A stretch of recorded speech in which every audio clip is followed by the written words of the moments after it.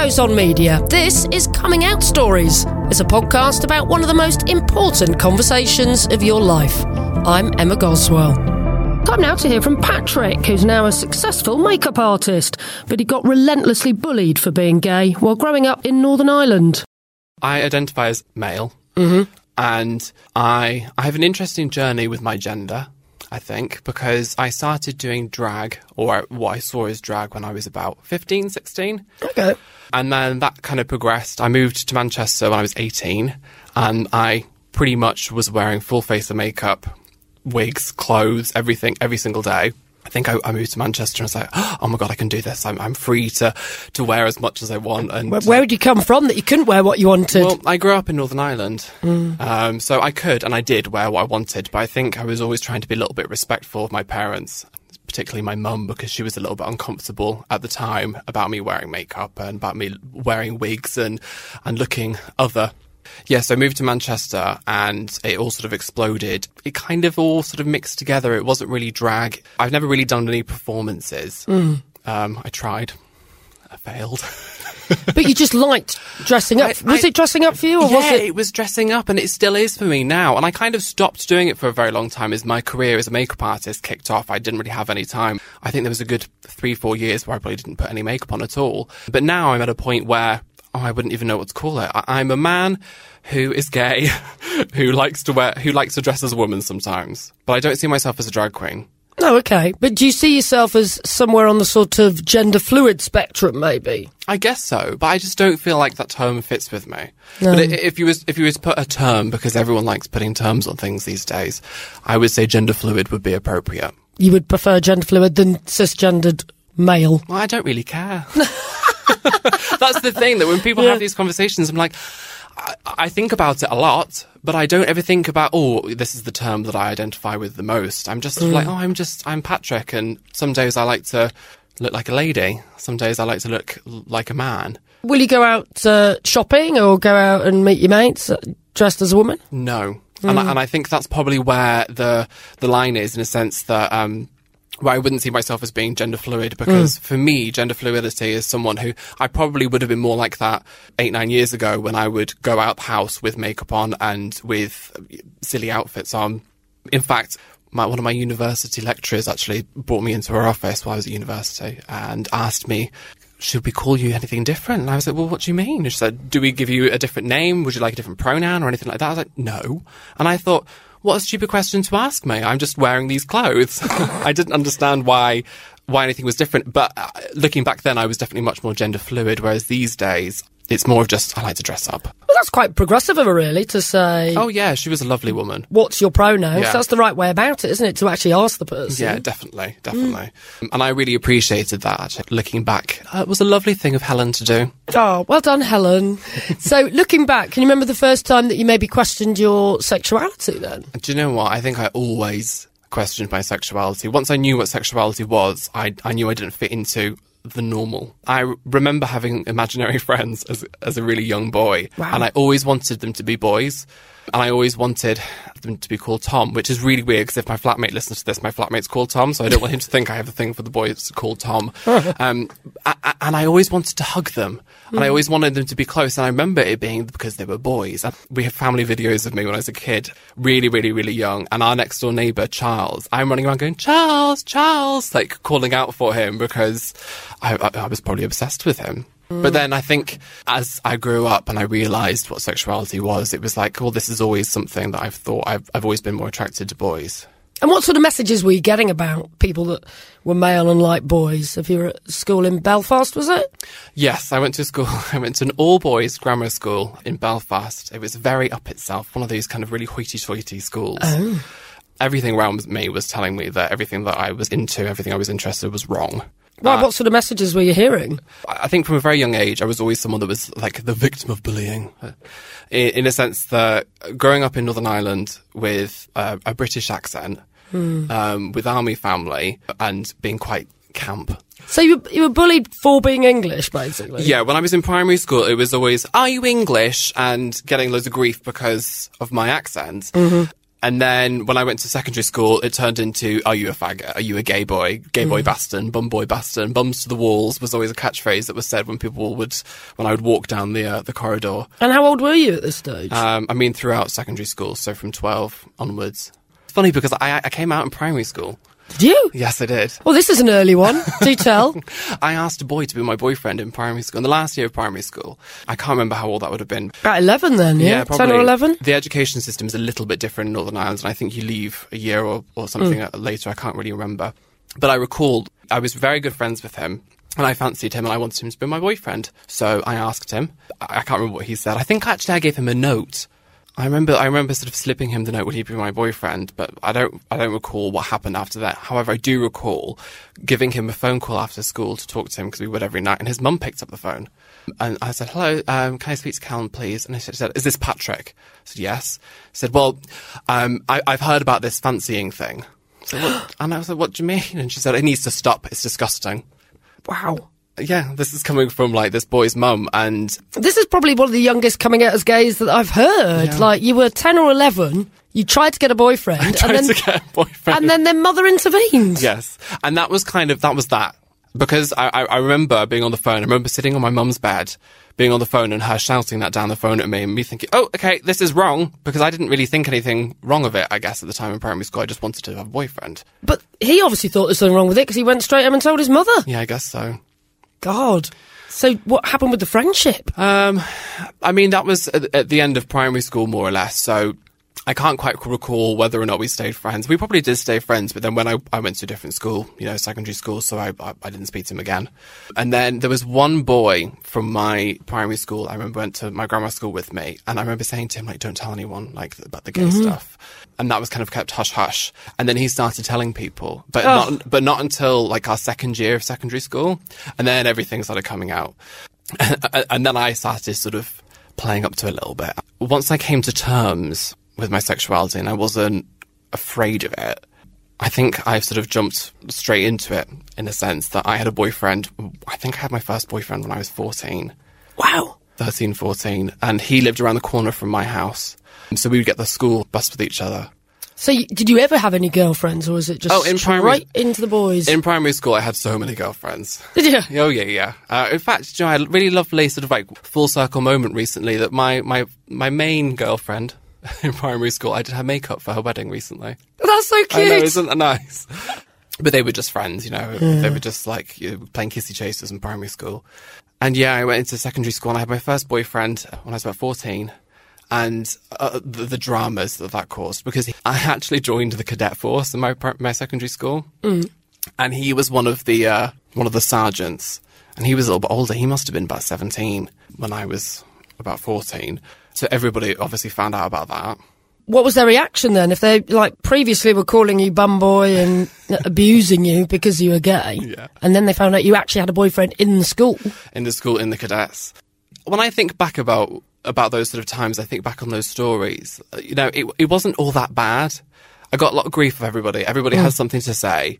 I was ostracized from everybody apart from my very, very close-knit friends. But I think I'm quite lucky in a sense that I was never beaten up. I didn't get that much abuse hurled at me. Although to be ostracised by the majority of your school colleagues has got to be very alienating and a very lonely place to be as well. Yeah, definitely. I think actually probably the most difficult people were some of the teachers. Did they not accept it? No, not at all. I remember one of my house tutor, whoever he was, obviously being me, I used to shave my eyebrows off and draw them on again. Of course. Of course. I was getting a lot of grief from a lot of people about it, and he looked at me and said, yeah, but you're not really helping yourself, are you? And that was his way of dealing with it. I'm just going to suck my teeth now. Yeah, very, very much that. And I think about, there's so many stories from my school. The head of pastoral care at my school, he told my best friend was creating like a piece of artwork. And it included a picture of the two of us in makeup. And we got pulled, both of us, into the school offices to talk about the fact that we were wearing makeup in this picture. And he told my friend Anton that if any of his children turned out to be gay, that he would disown them. And that's the head of pastoral care at my school. Well, he's in the wrong job. I know. Oh, he was an awful man. So no support at all then from anyone in terms of authority figures? Yeah, but I think very much that. My school wasn't a great place to be gay. And what era was this? The 90s, the noughties? The noughties. The noughties. So it's relatively recent, that, Patrick. Yeah, but Northern Ireland's so back in the way. I mean, they've only just got marriage equality. Yeah, and abortion rights. Yeah, exactly. Yeah. And hallelujah, thank God. But they're so backward. I think part of my journey with coming out was a little bit easier than a lot of my friends because my family are English. Not to say there aren't lots of very supportive, very open Northern Irish people, because of course there are. But I guess my family weren't as religious, especially my dad. And I didn't really have that traumatic past of living in Northern Ireland. So what stage did you come out to your parents then? Bearing in mind that you were trying to get a boyfriend at the age of 10 in primary school and then got one by 14. I'm guessing you came out quite early to them, did you? Well, I came out to my mum earlier. My dad moved away to Luxembourg when I was about 12, I think. He moved there for work. So it's basically he wasn't really on the scene. So I think I was about 16 when I came out to him, but I came out to my mum probably about 12, 13. And it was a conversation again, sat on the same bed that I phoned Callum Curry from. In fact, I couldn't say the words. I remember trying to say, I think I'm gay, and not being able to say gay. And saying, I have something I want to tell you, but I can't say it. And her saying, oh, I don't know what it is. And then going through a list of different questions. Then eventually we got to she's like, are you gay? Yes, that's it. And just, okay, right. I think you're a bit young. So maybe we'll have this conversation when you're a little bit older. Okay. So then every now and then it was do you still think you're gay? Yeah. And that was pretty much it from my mum. I mean, my mum was always quite supportive. It's my older sister is gay, and it was my poor sister who had the real hard time coming out to her. Oh, so she came out first? No, she came out later. I came out, so she is 5 years older than me. Okay. And I think she was about 19, 20 when she came out, and it was traumatic. Why? And my mum would always say, I don't mind gay people, I don't mind gay men, I just can't stand lesbians. And that was her catchphrase. Oh, God.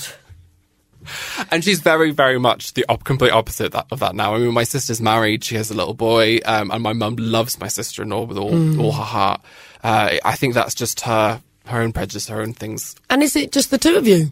No, I have another older sister. Okay. Yeah, she's the in inverted commas normal one. Well, no, not normal in your family, because you're the majority. She's had the majority gay children. But you know, that's the thing we always laugh and joke about, that actually she's the least normal out of the three of us. Yeah.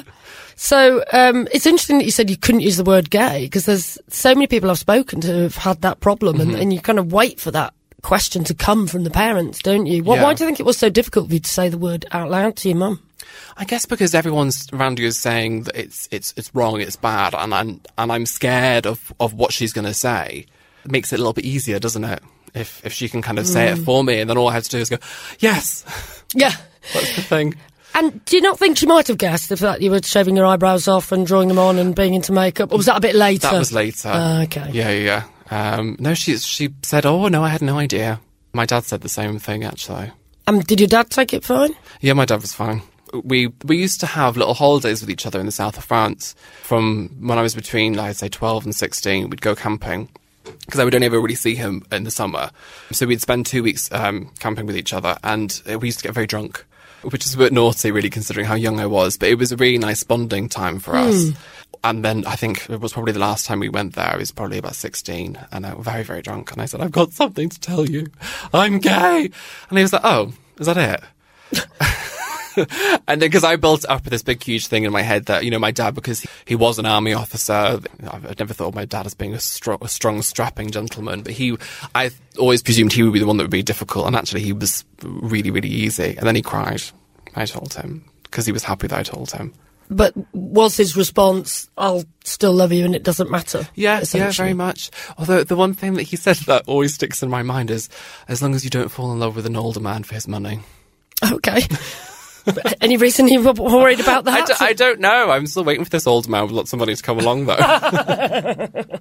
He comes out with some funny little sentences, and I remember him, you know, sort of like had this really heartfelt moment. He just said, well, as long as you don't fall in love with an old gentleman because of his money, then everything will be fine. Brilliant. And you haven't found them yet, but you have found yourself a partner. I have found myself a partner, and he is lovely. And have you done wedding bells? No, I don't think I'd like to get married. No. It doesn't really interest me. No, fair enough. But one thing I think is interesting is that you very much reclaimed all that bullying that you went through, didn't you? So tell us what you've done to sort of reclaim it in a positive way. What do you mean? I'm referring to your jewellery. Yes, I thought so. I wasn't sure. Well, you may have done other stuff. I don't know. Oh, well, that's the thing. I guess I did have a lot of abuse, growing up. Being in Northern Ireland, it's just standard that if you're gay, sort of visibly gay, you'll have things thrown at you. You'll get tied up to this and you'll have this, that and the others. And really? People tied you up to things? Yeah, my first boyfriend's brother, he tied me up to a lamppost with cable ties. Because you were gay? Yeah. Because I was gay with his brother. Oh. I mean, you're laughing about it now, but that sounds quite intense. Well, yeah. But then I laugh about it now because I look back and I just think how stupid. Like, how stupid of him. He was younger than me as well. But you must have been terrified at the time. Yeah. How did he get out? Well, he cable tied my school bag to a lamppost, so I just took the school bag off. Oh, okay. It wasn't like I was stranded there for days or anything like that. I think he was just trying to do something. Make a statement. Yeah. In a bullying way. Yeah. It's because I had told him that he was very much in denial of the fact that I was with his brother, but I told him his bed had all these teddies on it. And we were on the school bus going home that day, I said, and I sort of like listed out what all the teddies on his bed were. So he was very cross. You were tempting fate a little bit yes, there. I was. I was. But, after sort of all that grief and everything, there was a word that people would throw at me a lot, which was faggot. And I'd hear it so much growing up that I now take so much power from that word. It's such a horrible word, though, isn't it, really? Because it's so derogatory. Yeah. Yeah. And how did you feel when people shouted faggot at you across the street? I mean, I didn't like it. It wasn't great. When I was really young and I was trying to sort of push those feelings down, I thought, no, I'm not. But then as I got a little bit older, I was like, well, yeah, I am. I hope everybody has that moment where they can kind of peer behind the curtain and they realise that actually we're all in life together and we're all kind of, no one really knows what we're doing. Everybody's panicking constantly.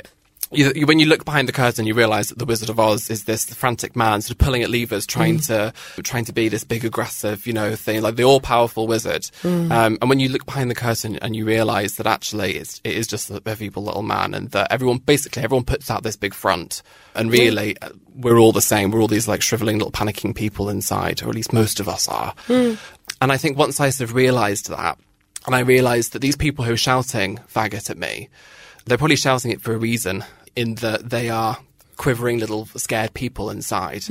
Very insecure. Very insecure.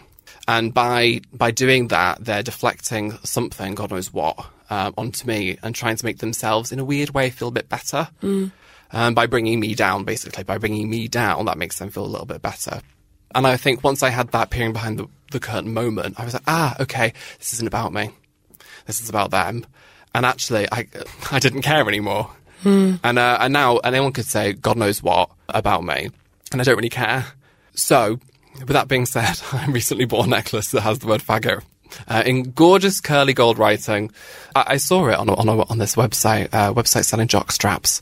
And I thought I have to have that. I just think it's fabulous and I thought this will spark great conversations, and it already has. And it absolutely did. The first time I met you, Patrick, you were indeed wearing your faggot necklace, and I thought there is a man that is comfortable being a homosexual. Yes, very much so. And I think that's really important, because for so long I wasn't comfortable being gay, and now I really am, and I love being gay.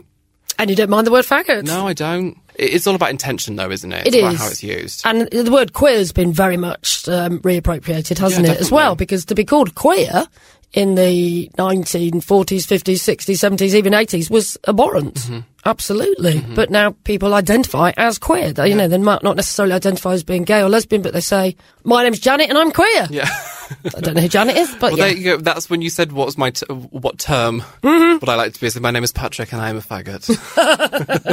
That is what I identify as. Yes. So what about other coming out stories then? Because everyone has about 95, don't they? So, I mean, have you ever had to come out of work? I guess you've picked a sort of gay cliche job there, Patrick. Yeah, I don't think I ever have had to come out as work. Although, interesting, this is, I guess, quite an interesting story. So, I'm so fluid with my sexuality. I guess you could say that I was a little bit pansexual and that I just like what I like. I prefer men, but if anything comes along that I like and I get along with the person, hey, whatever.